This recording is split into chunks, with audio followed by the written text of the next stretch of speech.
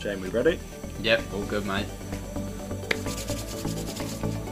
It's that time of the week again. We are back for episode 4. Welcome, welcome, welcome, welcome. Thank you for tuning in once again. We're here with another top-notch podcast. Here's what's coming up on today's episode. We'll be speaking to Becca about her time in women's football. And we have the third round of knockout questions to see if Becca can knock Lewis off of the top spot. And we'll be ending the show with Becca's experience with Dele Alli. But first, there's some big news in the world of sports. Wayne Rooney has retired from playing after being appointed Derby County manager on a permanent basis. James? Yeah. What do you think of this news? Top guys in top players in. I remember watching him when I was like a kid as well, and having him as a little football man. We used to get little football men when he was like younger, playing for Everton. He was even from the start you could see he had something about him, and then United signed him, and then the rest was history. He's in one that I was saying before, like the podcast about that goal against City, though. Honestly, that overhead kick. Yeah, it was a crazy goal. But yeah, what do you think? Yeah, top. I reckon he'll be a top manager. I think he'll get. I reckon he'll be similar to like Gerrard or hopefully Lampard, but he's struggling at the minute. Well, he's got plenty of experience, hasn't he? Within Yeah. he was previously the interim manager for him. Yeah. Player manager sort of role, but yeah, his career at Man U, 559 appearances, 253 goals. Clinical finisher. Beast. Won Champions League, Europa League. And he's done well on the big stages with like England as well. So like I remember like watching him, like we always used to rely on him slightly as well. But yeah, top I remember player. one thing when we were younger, there were these during the World Cups, there were like coins. Yeah. And they were like silver coins, and you had a booklet, and you had to get all of the players from England or something. And I remember getting Rooney's Rooney. silver coin, One of the best ones. That was. But anyway, today's guest has a lot of footballing knowledge herself, and I'm sure she will have a few words to say on this. Please welcome the third guest of the show, Becca Dunning. Love that. Thanks, welcome. Thank you. Good to be here. Yeah. God, talking about Rooney. Yeah, what a player. I mean, it's been a long time coming. I feel like he should have retired about five years ago. But, yeah, he's had a great career. So still doing bits in America. Yeah, so honestly, I know. He kept going and carried on. I could see why he wasn't absolute animal still doing it, but now he's doing manager role. Yeah, exactly. I'm sure he'll be successful in that though. Get him at Arsenal. See what happens. Yeah. You need Yep. it. You take him as a player. Yeah. Even now, yeah. He'd be over Xhaka any day of the week. Oh. But that's a whole nother story there. Becca, you are a very experienced football player. Thank you, Lou. Do you want to tell people about your career in football? Yeah, so I started playing football when I was about 11. My dad started up a football team down at Great Danes. Big up Great Danes. Big up the crew.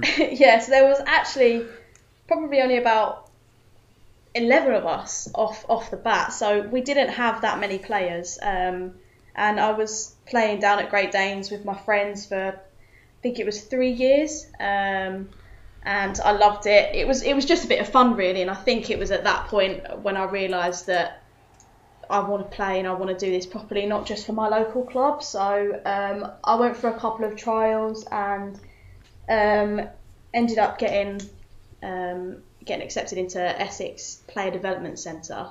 Was there for a season and then trialled at their RTC, which is their Regional Talent Centre. So when I got into that, I was 15, and I played there for 2 seasons, and that was the best time of my life because we were playing against like Chelsea, Arsenal, like Spurs, all of those big clubs. I mean, I know Essex doesn't sound like a massive club, but because of the league that we were in, we got to play against all these like great clubs, and the facilities were just amazing. So I think, yeah, that was definitely the starting point for when I started playing.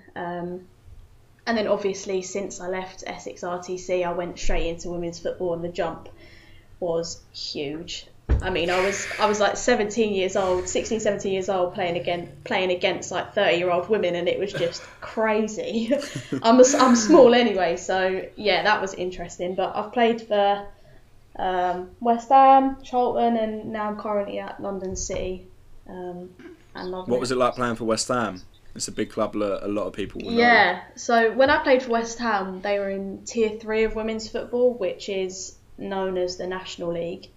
And I was a regular in the reserves, and every now and again I'd get called up to the first team. And I think, James, you were there when I scored the pen for the first team. You're claim to fame. Still remember, it was a roasting hot day. I remember that tweet. Yeah. Tweet. I rinsed that. I did rinse that. That was good. That's what I mean. I was sitting at home and I think no one. It was like, I'm playing. You was playing today. I was like, I ain't doing anything else. I might go and have a look. And then I don't think you was expecting. I don't know if you was expecting to come on. I'm not sure, but you come on in the end. You come on, and then they got a penalty. Yeah, I know. I know. I was chuffed to bits, but when I was at West Ham, like I said, I was like 16, 17 years old, and all of the girls that were playing in front of me had their first team spots were, like late 20s, early 30s, so they were always going to get picked against me. But I got that chance. I did play a couple of games for them, but that was definitely my claim to fame for West Ham. And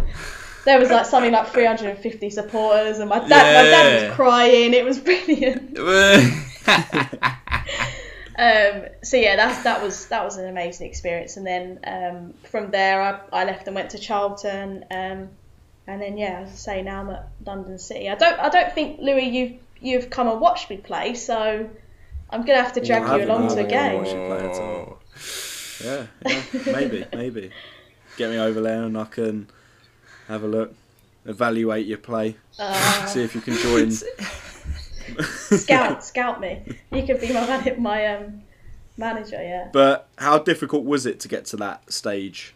As in, to be able to play for West Ham, did you have to go through a lot of challenges? What were some of the lows and highs of your journey? Yeah, so there's obviously a lot of highs. I've had some great experiences playing football in cup finals and things like that. But the lows at times are hard to overcome, especially in football. I think everybody assumes that you enjoy playing, like it's such a good thing to do, and when you're at the level that I was playing at, everyone probably just thought, oh, that's really cool that she does that, and she's probably loving it every minute. But in reality, it's a really tough journey. So I left West Ham, and that was probably, I had some great coaching there, and it took me into playing for Charlton. I was about 18, 19 when I went to Charlton, and actually, I'll just revert back to when I was at West Ham. So West Ham obviously got promoted to the Super League, and obviously I was like 18 years old. I wasn't going to get promoted with that team. So they offered me a place in their reserves team, and unfortunately it folded on the day of our first game.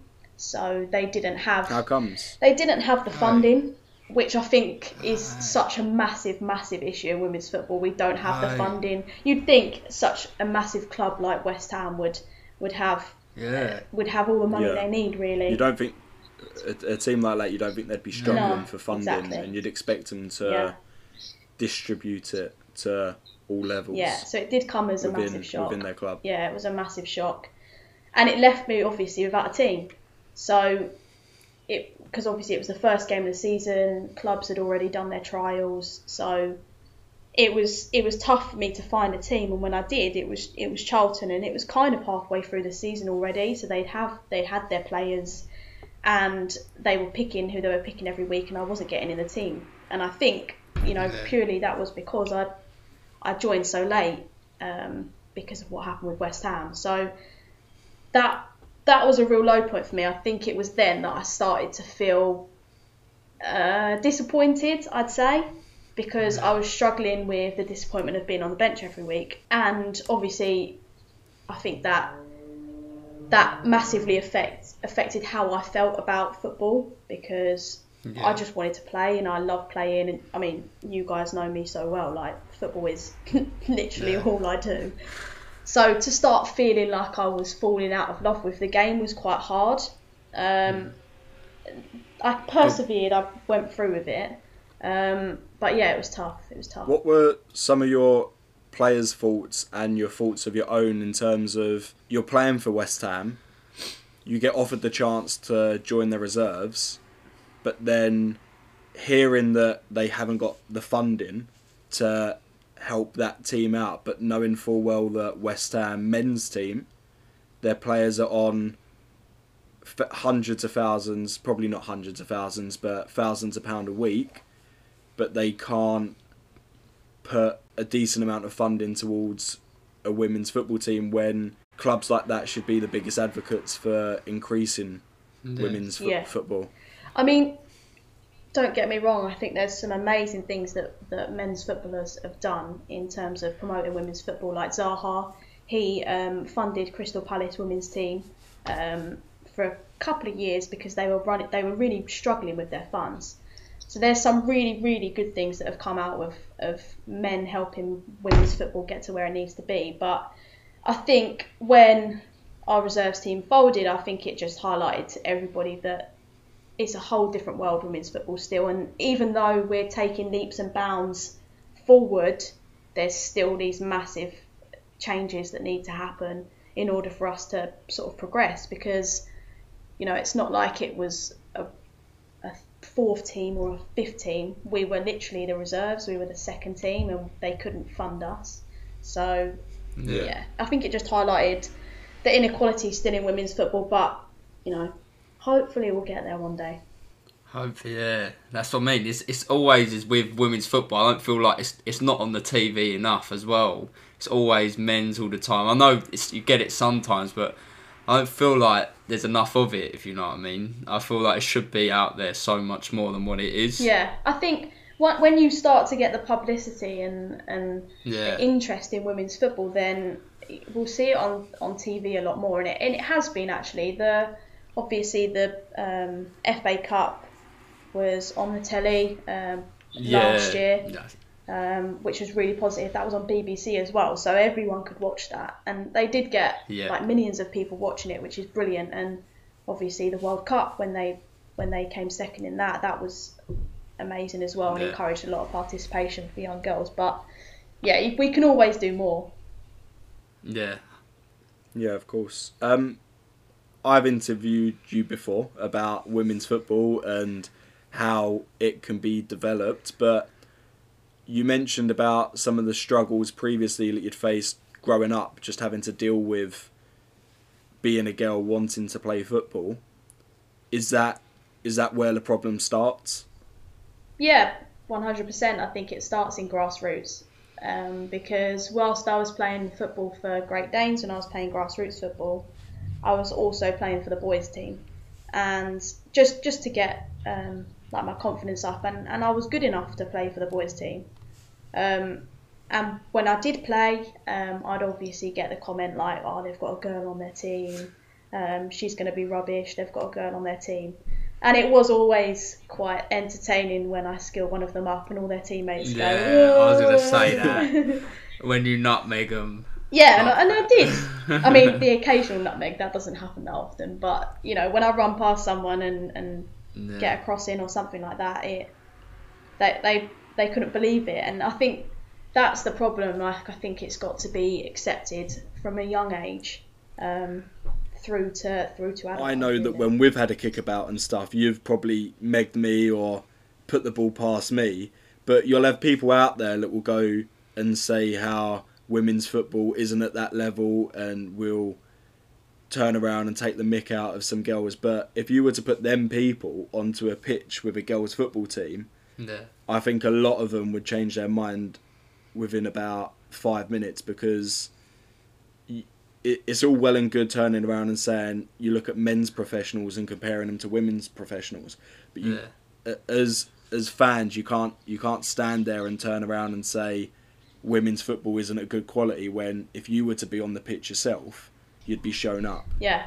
I think a lot of people that say those sorts of things have never actually watched a game of women's football, which is the problem. But also I think, you know, men are genetically stronger than women. We're never going to beat you guys on a strength test or like a speed or something like that. But pure skill, if you put people next to a man and a woman next to each other and you say, like, show me a skill or skill, just do a skill. Personally, I don't think there'd be a lot in it between the top men's and women's professionals. Like, people will say what they want, but skill is a completely different thing, and I think the skill in women's football today is head and shoulders above what it was 10, 15 years ago.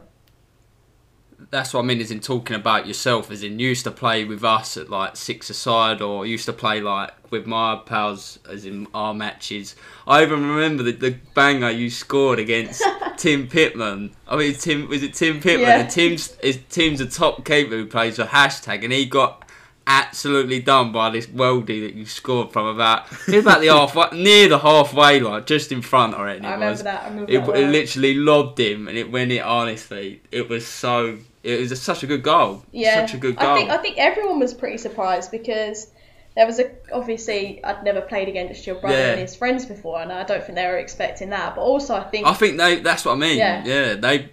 They didn't know what to expect either. Well, that's the good thing, I suppose, about women's football, is that you like exceed people's expectations because they think so little of you. So it's always fun to score a banger.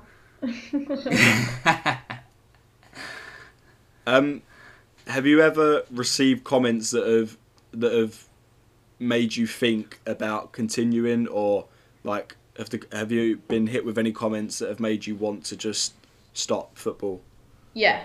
Completely. Yeah, for sure. So obviously I mentioned when I was at Charlton, I was on the bench quite a lot, and that really, really got to me, and as I said, made me start to fall out of love with the game. And my coach at the time was not as understanding as I would have hoped him to be. I think he was of the view that this is women's football and it's not kids football anymore. But I was only 18. I was barely a woman, really. And I was struggling to deal with the disappointment of being on the bench.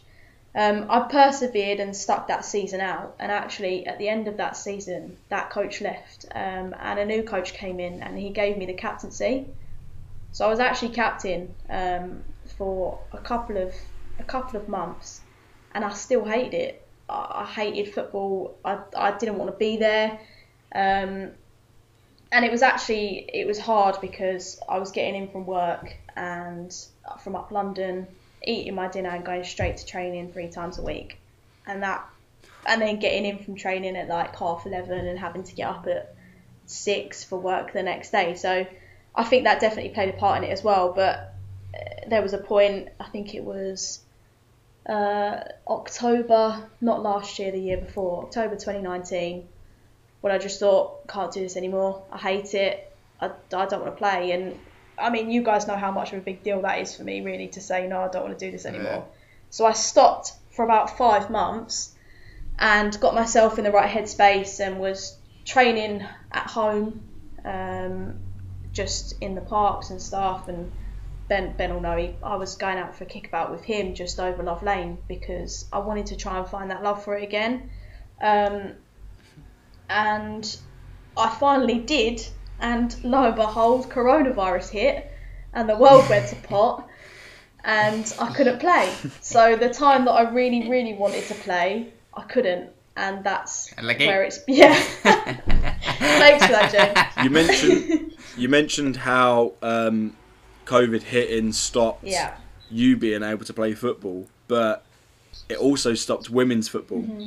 And women's football has been hit massively by COVID. You see men's football is allowed to continue and is televised, even with numerous numbers of COVID cases being detected within massive football clubs. What has it been like for women's football? How has women's football been hit by COVID? Yeah, so obviously right at the start there was a point where men's and women's football both stopped completely. The Prem, the Championship, the Women's Super League, everything just stopped, didn't it, for a couple of months. And then they needed to start again because the fixtures were not going to get played, and they needed to get it done. So the men were allowed to play again, and that was the Prem, the Championship, League 1, League 2, and I think it was up to step 7 of the men's league, so we're talking like conference football and national league and stuff like that. For the women, the only 2 leagues that were allowed to restart were the Super League and the Championship. So there were 2 leagues that were allowed to continue, and the men were getting, well, step 7 to step 1, and then League 2, League 1, all of that. So I think that was hard, because obviously our first team at London City are step 2, so they Championship, so they were allowed to play, but being in the reserves team at tier 3, we weren't allowed to play. So it was a bit gutting, but also I think what was even worse was that the men's academy teams could play. So like all of the kids from like under 12 to under 18 could continue to play, but the RTCs for the women's game couldn't. So like the boys, Chelsea's under 12s were allowed to play, but the women's weren't. And I think that was hard to take, and I struggled with that, especially because obviously I've had that experience of playing in an RTC, and I know how much it prepares you for your next steps. Yeah. And to see the boys still playing and the girls not, again, just kind of highlighted to me how far apart we are. And it still is. That's what it's still happening, isn't it? Yes. But someone with your knowledge within women's football, what is needed to put you onto the same level, or not even to be on the same level, but to have the same rules apply? Yeah. I think we need, and to have the same opportunities. I think we need funding. Yeah. Because the main reason why the RTCs for the women's game can't continue is because their staff aren't able to sort of travel into work or whatever, and the facilities that they play at are closed, because they also hold grassroots football, and because grassroots football can't continue, then it kind of automatically says the RTC can't either, because they're not just going to open the facilities for 2 hours 3 times a week. Do you know what I mean? So I think the big thing is funding. And where do you get that funding from, though? Which is the next question. Yeah. Well, the FA, obviously, but also television and exposure to the media and things like that. And actually, like you say, you know, men's footballers are on so much money a week. You know, if they could help their RTC of their respective clubs, then, you know, we'd be forever grateful for that. So I think there's more that we can do, but it's how we can get to that point. Yeah, so it's a requirement that women's football need, like, a form of a grant, for example, in order for you to be able to accumulate or get you into a position that allows you to start accumulating money to help you, as in increase TV rights and money coming in through TV licenses and stuff like that, and more publicity within the sport. So it's just a case of getting men's football to realise that the only way for women's football to increase their growth is if men's football were to help out. And I think, basically, you know, there's some amazing things at the moment. Like, you're now seeing a lot of women's pundits and commentators, and like Alex Scott is everywhere now, really, and I think she's brilliant. And she's been great for the women's game. But you also need people like Ian Wright, for example. He loves Arsenal Women's Football Club. Like, he loves it, and he will always tweet about them. And I think you need people like that who have got such a platform to encourage people to watch women's football. And honestly, just not saying this just because I'm an Arsenal fan, but the Arsenal women's team are just phenomenal at the moment. Like, they've got their top goal scorer, Vivian Miedema, who's scored something like 54 goals in 52 games. Like, that's a crazy stat, really, and that's not something that you hear about really in men's football. Yeah. So, yeah, there's some great stuff in women's football that not a lot of people know about.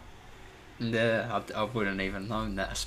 Learn something new every day, Jane. Exactly. It's not promoted enough. I feel. I never see. It's like never seeable. I feel like it needs to be promoted so much more than what it is. Yeah. As you're saying. I think it deserves to be, though. I think that's the key. Like, yeah. It deserves to have that platform. 100%. That is what we wanted with this podcast, because stuff that doesn't get promoted enough, but we wanted to give it more of a voice. And so with women's football, we hope that it can touch maybe another audience with us talking about it today. So that'll be fantastic if we can get more people on board and listening about a subject which needs to be talked about a lot more. Coming up after the break, we will see if Becca will crack under the big knockout questions. And as well, make sure you check out my music. For this one, you'll be listening to Leave the World Behind. Check it out. See you soon.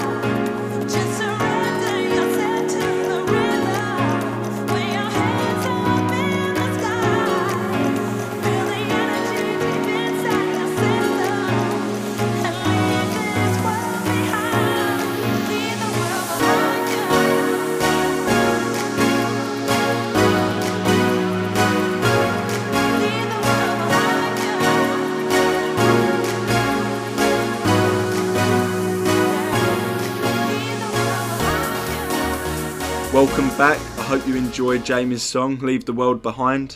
It's an absolute banger, but now it's time for knockout questions. Oh, damn. Jamie, play the intro. Welcome, ladies and gentlemen. This is it. Knockout question. Please welcome to the ring, the mighty, the magnificent, Becca Dunning. Nice little intro for you there, Becca. How you feeling? Nervous, actually. I really crumble under pressure, so I'll have to try and not make You a do tit of seem myself. nervous. You seem nervous, stumbling over your words already. I am. Right, you sitting nice and comfortably? Yes. Jamie, have you got the clock ready? I'm ready. Right, 3, 2, 1. Which country is brie cheese originally from? France. Correct. What's the name of Prince Harry's brother? Pass. What is the largest country in the world? Russia. Correct. What fruit sits on top of a porn star martini?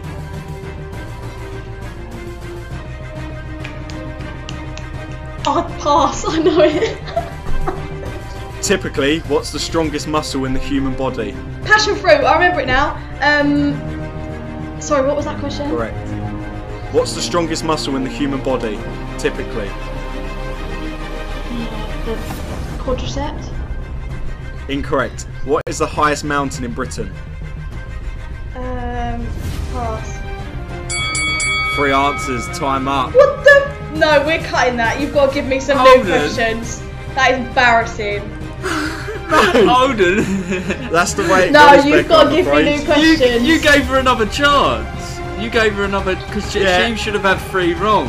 No, she passed, but she went back to the No. point. Martin. I gave her Guys. that. I gave her that. No, I was guys, being please nice. can we do another round? That's so unfair. I was being nice. I'm sorry, but at the end of No, that, please, you that's got, so mean. You can't do that to me. Come on, can we just do it You another got round? 3. You got 3 correct. Well, Becca, shame, yeah. I'm sorry. I had 14 questions lined up for you because I thought you were going to do fairly well. I have massively let the team down here. 100%. you just let yourself down. You've let your family down. Someone's got to come last, haven't they? At least I've done everyone a someone's favour. gonna have to come last. No, after that you got 3 correct, which puts you in last place, and that means that Lewis sits comfortably in top spot for now. I am never going to be Sound allowed like to fag. forget this. I'm going to get absolutely rinsed in the group chat now. Yeah, I'm looking forward to it. Oh, fuming. Now let's get back down to the pod. Becca, you used to work for the FA. I'm sure you got many stories to tell us about your time there. Yeah, my time at the FA, it was brilliant. So I worked at the FA straight after sixth form. How did you get the job? I got an apprenticeship, so we'd just finished sixth form and my mum was sending me over ridiculous amounts of job adverts, and this one actually really interested me because obviously it was to do with football and that's something that I love. So shout out to Christine for getting me the job. Big Shout out, shout out. Christine. Shout out. We love our shout outs on this pod. Yeah, we do. Yeah, we love it. We love to see it. So yeah, I applied for the apprenticeship scheme. I didn't know what job I was applying for because there were 12 different apprenticeship schemes. So I was just applying for any of them. And I had to go through 4 different interview processes. So like it was a pretty vigorous process. And managed to bag myself a job in the women's and competitions team. Which was really cool. I basically, what my job was sorting out cup competitions and league fixtures for the women's game. But whilst obviously doing that job, I got loads of cool opportunities sort of elsewhere in the organisation because obviously as an apprentice you get to do a bit of everything. So that's really what I got up to. Office wise, where were you situated? Wembley. So that was pretty cool. That is really cool. What was it like just knowing that you were just in the stadium just working? I bet like you've been there times before just to watch games Running and stuff. on the pitch. Did you ever think that you'd ever be there for your profession, working there at Wembley? No, it was amazing. I never ever got tired of walking up Wembley Way every morning. It was incredible. Something that a lot of people don't get to do. So, and obviously because we were working at Wembley, we had our meetings in the boxes of Wembley Stadium. So if you had a meeting in a box, then obviously there's the massive window and all you can see is the pitch. The 90,000 seater stadium. Yeah, it was so cool, really cool. And when you're on your breaks, you can just slide the doors open and go sit outside in the stand, and it was cool, really cool. Did you, whilst you were there, did you ever get to see anyone famous? Yeah, I've got a few claims to fame, So famous. So famous. That's what we love. Obviously, we have a second sort of base. So we have Wembley, and then we have St George's Park, which I'm sure you all know is like where the England men's team and women's team go to train and prepare for their fixtures. Mm-hmm. So occasionally, I got to go up there and do a bit of work up there on various different things. And there was a couple of people that I saw sort of walking about St George's Park, and you know, I have a little fangirl moment. I saw Steven Gerrard walking up the stairs. Oh wow, Stevie! Stevie G. I had a picture taken with Steph Houghton and Jill Scott, who play for Manchester City and England as well. And that was a really cool moment for me, especially because obviously women's football. I saw Oxlade-Chamberlain and Jack Wilshere.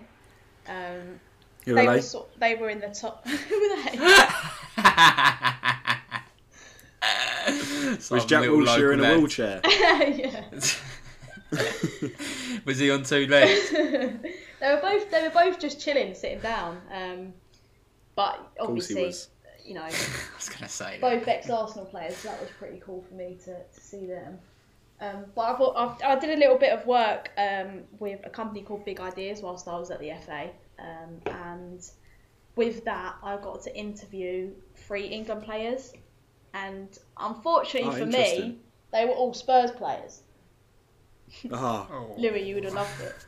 I'm extremely jealous. I got to interview Dele Alli, Kieran Trippier, and Danny Rose. Oh, interesting. That's yeah, cool. It was really cool. We had about an hour session with them, and we were just sort of talking about a guy called Walter Toll, who's around like 100 years ago, and he played for Spurs, and he was like the first black man to sort of be in the army but also play football as well, and he was a captain in the army too. Yeah. I feel like I've seen this. Has this been on Facebook? Have you shared it? I feel like I've seen this somewhere. Been on the BBC. The guy. Yeah, I feel like you had a bit of a claim to fame moment. did. I don't know why. Yeah. I don't know if you put it in the chat. Yeah, so that went on BBC, so I was quite, obviously really lucky to do that. But I do have a funny story about this, which I'm sure you're all keen to another funny story in here. Bring it to the table. So whilst I was interviewing them, the guy who was running it asked Dele Alli to test the mic. So he said, "Dele, can you say a few words into your mic?" And he goes, 1, 2, 3. And I went, that's numbers, Dele, not words. Got him! And Danny Rose goes, "Ah, she's mugged you, mate, she's mugged you." Dele Alli was not happy. But my dad was proud of me because obviously he was a Spurs player, so I mugged him off. Good work. Yeah. So yeah, that was a really cool thing that I did whilst I was at the FA. Yeah. Absolutely. Claim to fame, mugging off Dele Alli. Shout on Dele Alli. What? Any other stories? Yeah, I've got a few. So also when I was at the FA, honestly that apprenticeship was amazing for me. I did so many cool things. I got to be a team liaison officer for the Ukraine's under-21s men's team. So that basically meant that I had to go to Sheffield with them for a week and be there for them if they needed any assistance. So like I would go to football training with them like every day. I'd sit with them whilst they were having their dinner, go out to Sheffield town centre with them and just be there if they needed any help because I had all the contacts sort of thing. And none of them could speak English.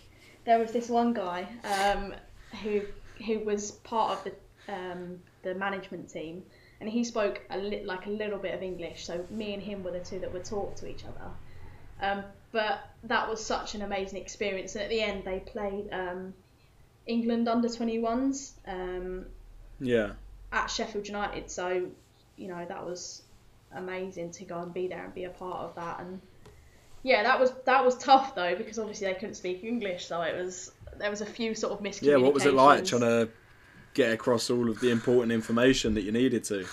Were there any times that you were just like, oh my god, I just can't be doing this. This is just too stressful. Yeah, I remember when we went into the town centre actually, I felt like I was on a school trip and I was the teacher and I was like trying to get all these kids. I was like 19 and they were all older. Holding than me, one of them big sticks up with like a colour just to show people where to go.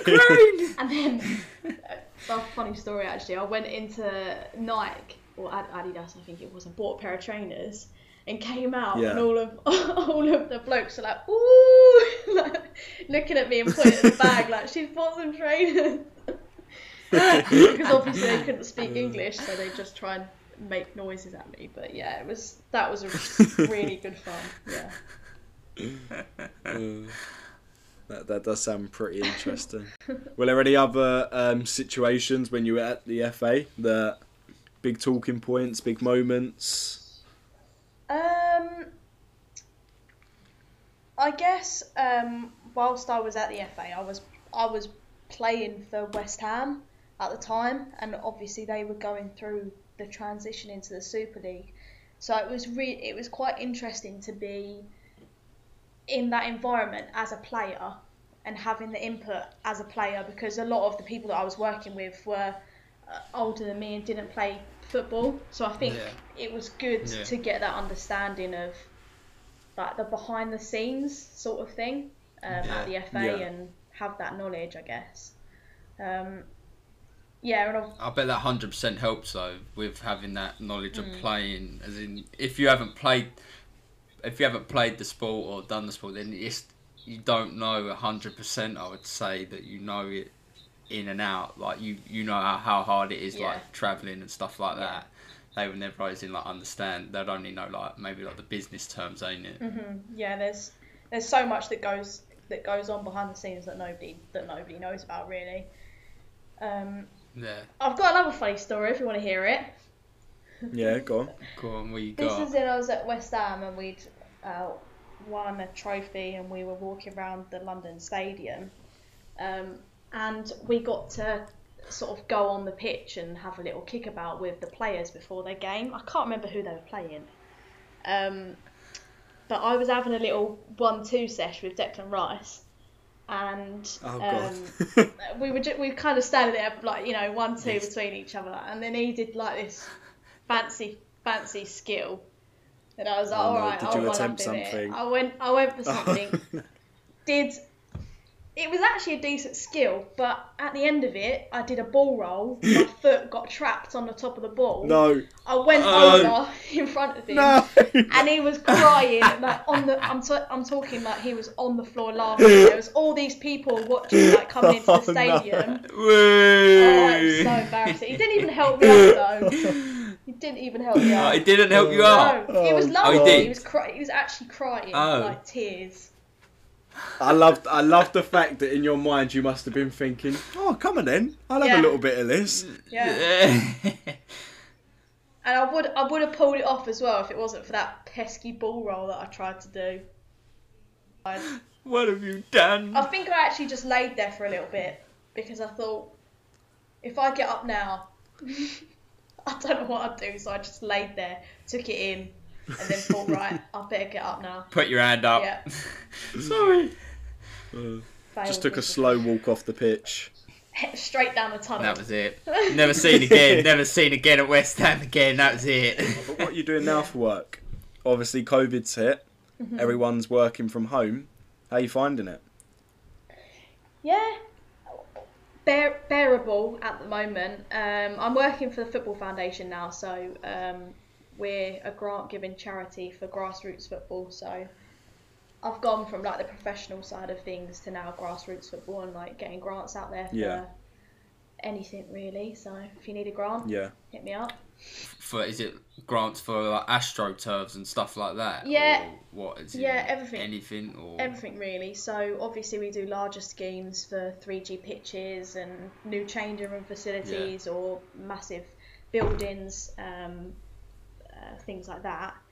Like that's what I mean. You know how, as in now you know as in from actual basics of in how it happens behind the scenes. That probably is in help you for the future. As in like, is that something you want to go further into, or are you happy doing what you're doing at the minute, or would you? I'm not. What would you say you wanted to do for the future, or you're not sure? I'm not. With COVID as well. I'm not sure yet. I think at the moment it's such a hard time to be looking for jobs, as Louis would know. Stressful time at the moment. Stressful times. I think football is always something that I've loved and I enjoy. So I think I would like to stay in it. Whether I come out of it for a little while and go back into it later on. Yeah. I don't know yet, but it's an amazing industry. The sports industry is endless opportunities, really. So it's just about getting the right one, I guess. Yeah. 100%. You left your role at the FA and you dipped your toe in the uni life. Oh, here we go. How did it go for you? I knew you'd bring this up. We all want to know. Yeah. Tell us. So I guess this is an alternative to what Lewis was talking about on your last podcast. I know he loved it. Yeah. And was saying like, yeah, go to uni, it's amazing. But the one thing I would say is like, uni's not for everyone. I know, like obviously Jamie didn't go to uni, so I think university's great if you're sure that that's what you want to do. But I did go there to study sports communications and marketing, and to be honest, I wasn't sure if I was going to do that like for a career. I just went because I wanted to give it a go and I wanted to have that uni life. But I was home every weekend, wasn't I? So I didn't really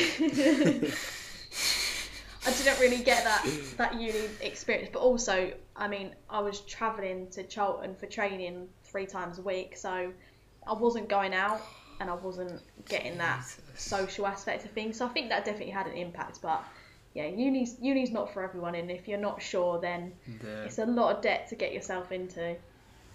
At least you're honest about it as well. You know, when you got there, you gave it what? How long did you give it until you pulled the plug? A couple of days, wasn't it? I gave it 3 months, not a couple of days. I 3 thought it was months. shorter than that. It felt like a week. Well, I was home quite often.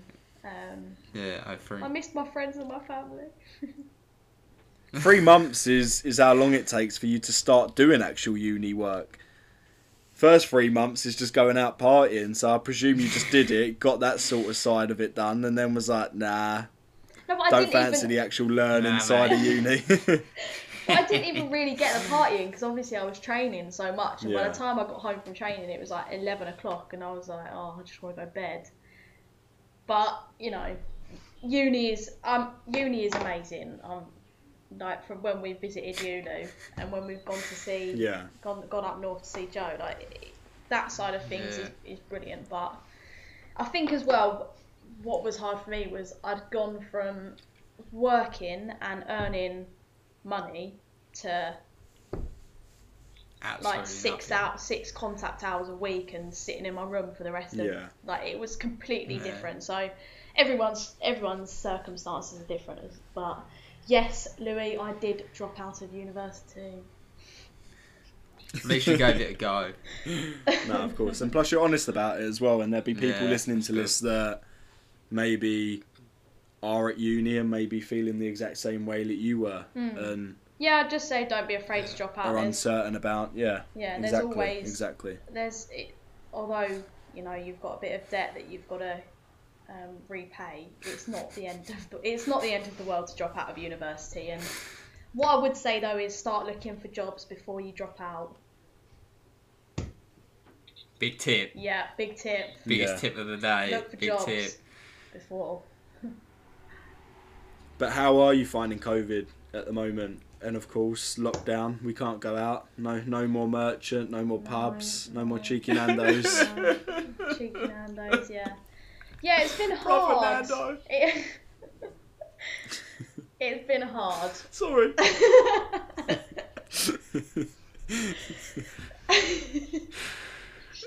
Jamie just having a little cry in the corner there. Sorry, I needed that moment. Carry on. Sorry.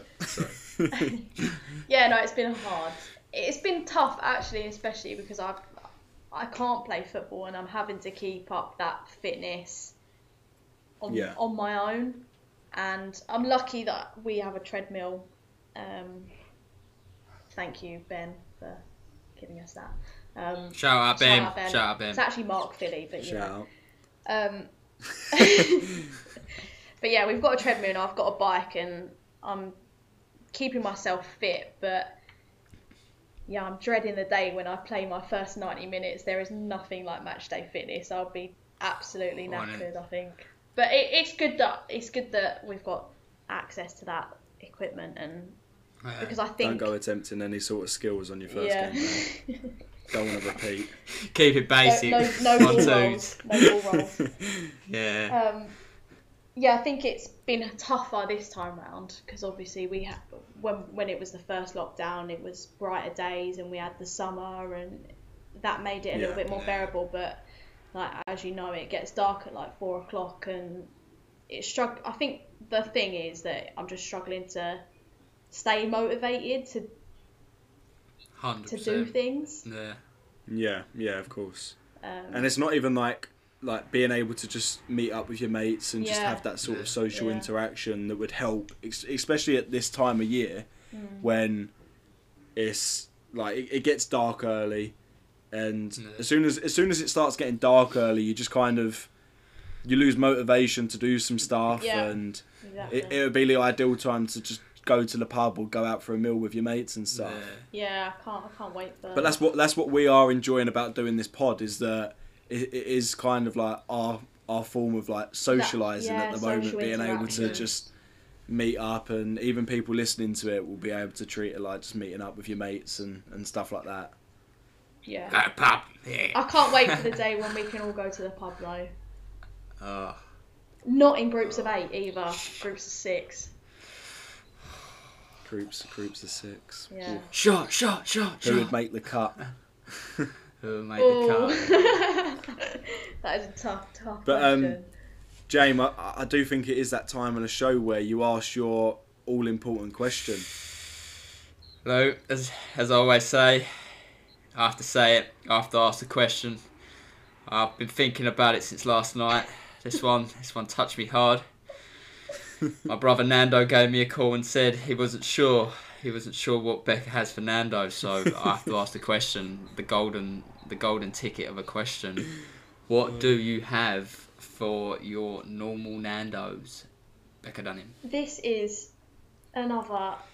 Whatever I say in response to this question, I'm going to get rinsed again. So I've had 2 setups. I can tell there's going to be you're going to have a wrap, ain't you? I can see it in your eyes. You're going to have a wrap. Water, or plain chips, corn on the cob. No. Some okay. bullshit side order. I am going to get rinsed for this. Go on. But I'm not Go on, what you got? I can't do spice. So I get plain grilled chicken wrap. I can see the nods of disapproval right now. Grilled plain chicken wrap. It's okay. Peri-peri Jane, don't chips, cry, mate, don't because cry. I can just about bear peri-peri chips before I need to blow my nose. And The disgust on Jamie's face, the confusion. Carry on, we haven't got to the end of this, carry on. grilled chicken wrap, peri-peri chips, Before I make my and decision. you know that little side dish that has like grains, it's called grains and greens, and it's like Oh no, I remember Oh, this. God. This is what I mean. This is what I was waiting for. Some bullshit side dish that I The remember that bullshit you always sides. used to get. The bullshit Yeah, but I'm an sides. athlete, Honestly, I have to have some sort it's of just greens like in rabbit there. food. It's rabbit food. Fucking hell. yeah. See, I knew I'd get rinsed. Oh. I wish But- I'd have lied.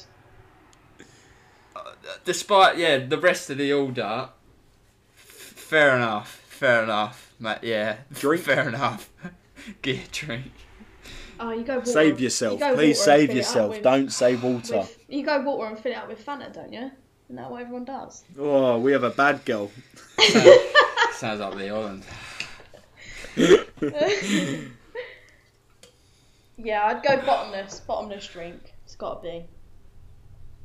You can't be I getting can't water, believe can you? this has ruined my day. I forgot about that rabbit foot. Honestly, I remember it now. I don't get what is it. What is in that for actually my learning? My learning. For my learning. What is it? I don't actually know what it is. It's Get it out the back A from the little rabbit fest. a little bit of like A little bit of the bubbler. a little bit of spice, a little bit of leaves, so like lettuce leaves, and then A little bit of leaves. and then some Right, beans. this sounds like a tree already. And then some Sounds like a beans. tree. Needs not- chopping down, Jay. But not like baked beans. It's like kidney beans and quinoa and stuff like that. Is it quinoa or Yeah. Quinoa. Yeah, quinoa. And then Quinoa. some like avocado sauce. It's really nice. What a load of nonsense. It's lovely. I would highly recommend. But you would. I thought you would have went for like halloumi as a start. You're not a halloumi. Oh wait, sorry, I forgot that bit. I put pineapple and halloumi in the wrap.